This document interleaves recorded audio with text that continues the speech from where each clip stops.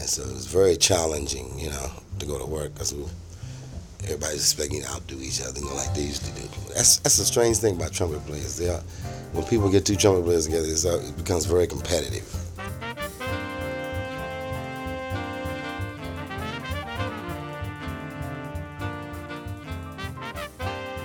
With his soulful, expressive sound, the late trumpeter Freddie Hubbard helped to define the hard bop era of the 1960s.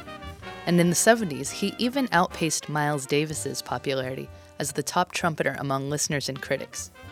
In 1958, at the age of 20, Hubbard had moved to Brooklyn, New York from his hometown of Indianapolis, and roomed with the forward-thinking saxophonist Eric Dolphy.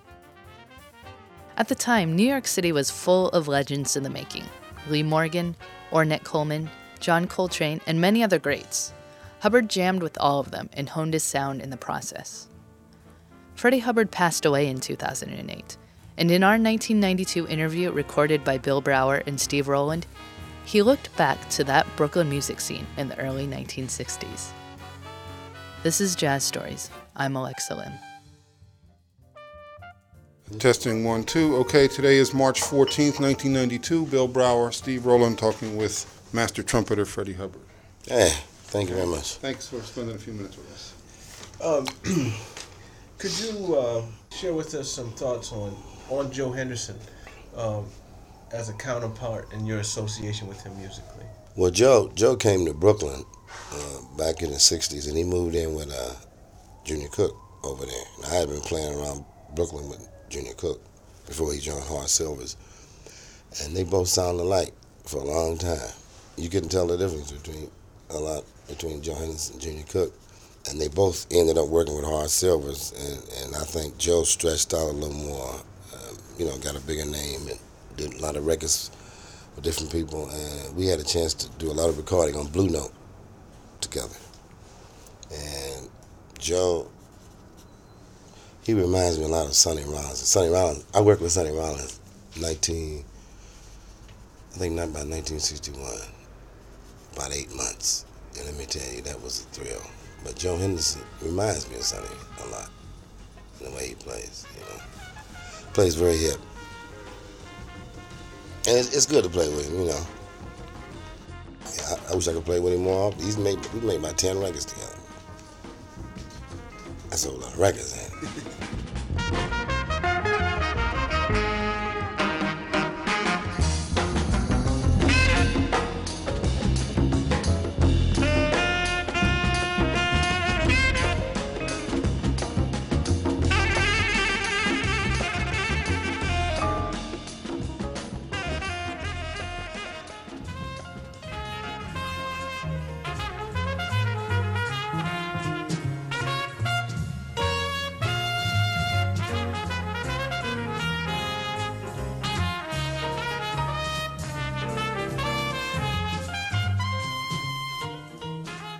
Could you talk a little bit about him and your association? Book a Little? Yeah.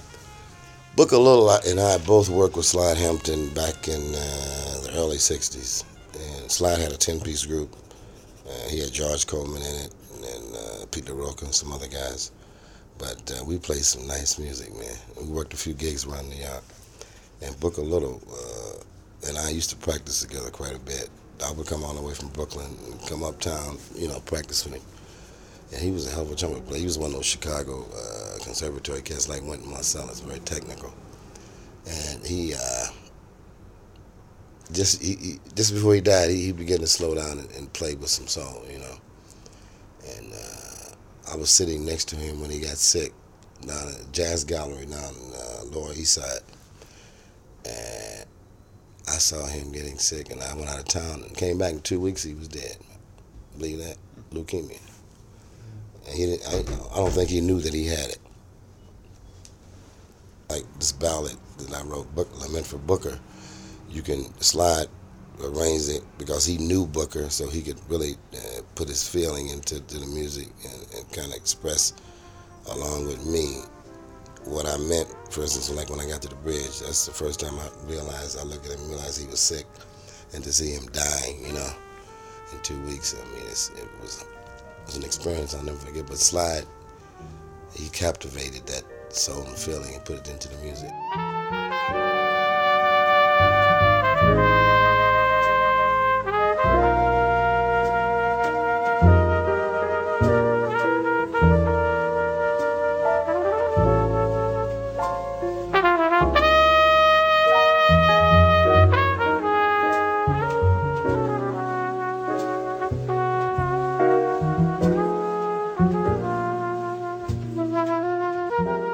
It was a thrill to go to work every night and play with him, because he was one of the bad young cats. It was him, Lee Morgan, and myself at the time. We were the young guys here. And so it was very challenging, to go to work, because everybody's expecting to outdo each other, like they used to do. That's the strange thing about trumpet players.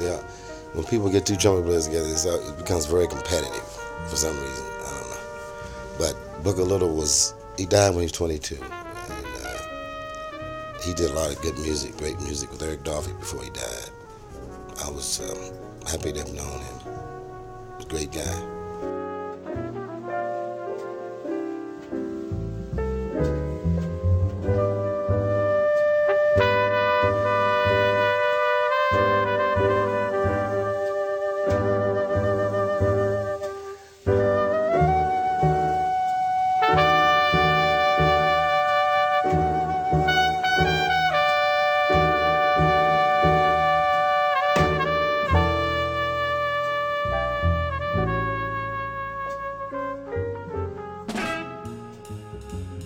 Guys of today, you've got guys who just copy off the records. There's no originality, and that's due to the fact that they don't get together. They don't have jam sessions. They don't trade ideas like they used to. See, during that period, musicians used to get together.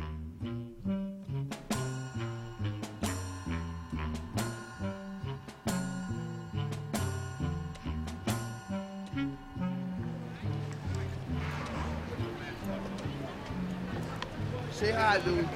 Hi, I gotta go.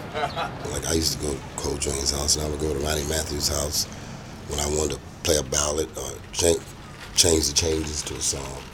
And I would go over to Wynton Kelly's house, or either go to Herbie's house or McCoy's house, and I'd go over to different people's houses and practice and get together and trade ideas. Like me and Eric used to practice all day on some Indian music, for instance, and then I would maybe go over and jam with Ornette Coleman.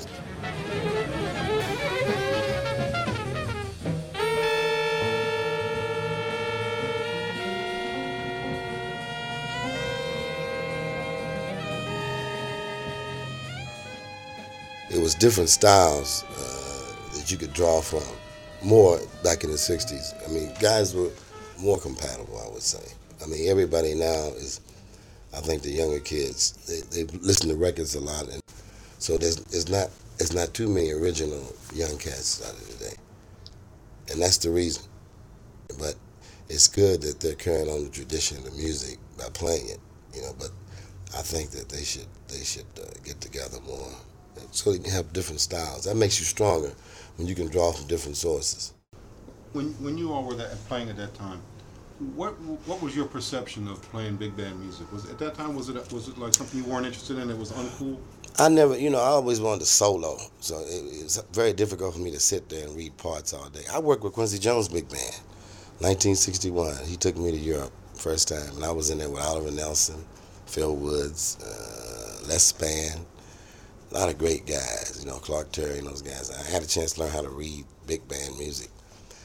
But man, I used to sit in that trumpet section, I could never hear myself. Benny Bailey and all those guys, strong powerhouse guys. But I learned a lot. And I used to do studio work around New York here. I might do a Greek commercial or something, 8 o'clock in the morning. And I used to do a TV show called Look Up and Live. It was kind of a religious type jazz music.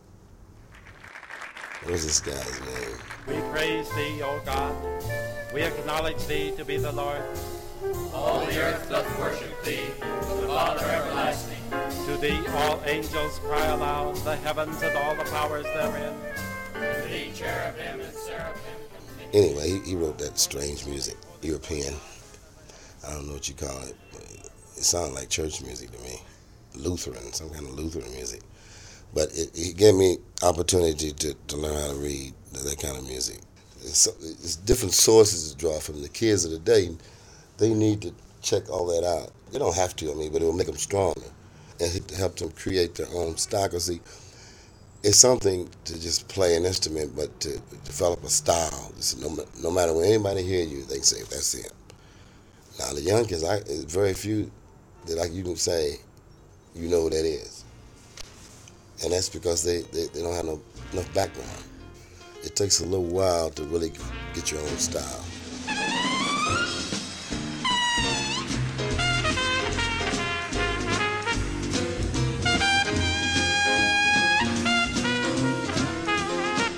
Jazz Stories, from our archival interview with the late trumpet master Freddie Hubbard. You can find all of our jazz stories and more information about upcoming Jazz at Lincoln Center performances at jalc.org. Subscribe to our podcast on iTunes. Jazz Stories is produced at Murray Street with support from Jazz at Lincoln Center. So stop by a show when you're in New York City or check out the Jazz at Lincoln Center Orchestra on tour. Support the institution that supports so much jazz. I'm Alexa Lim.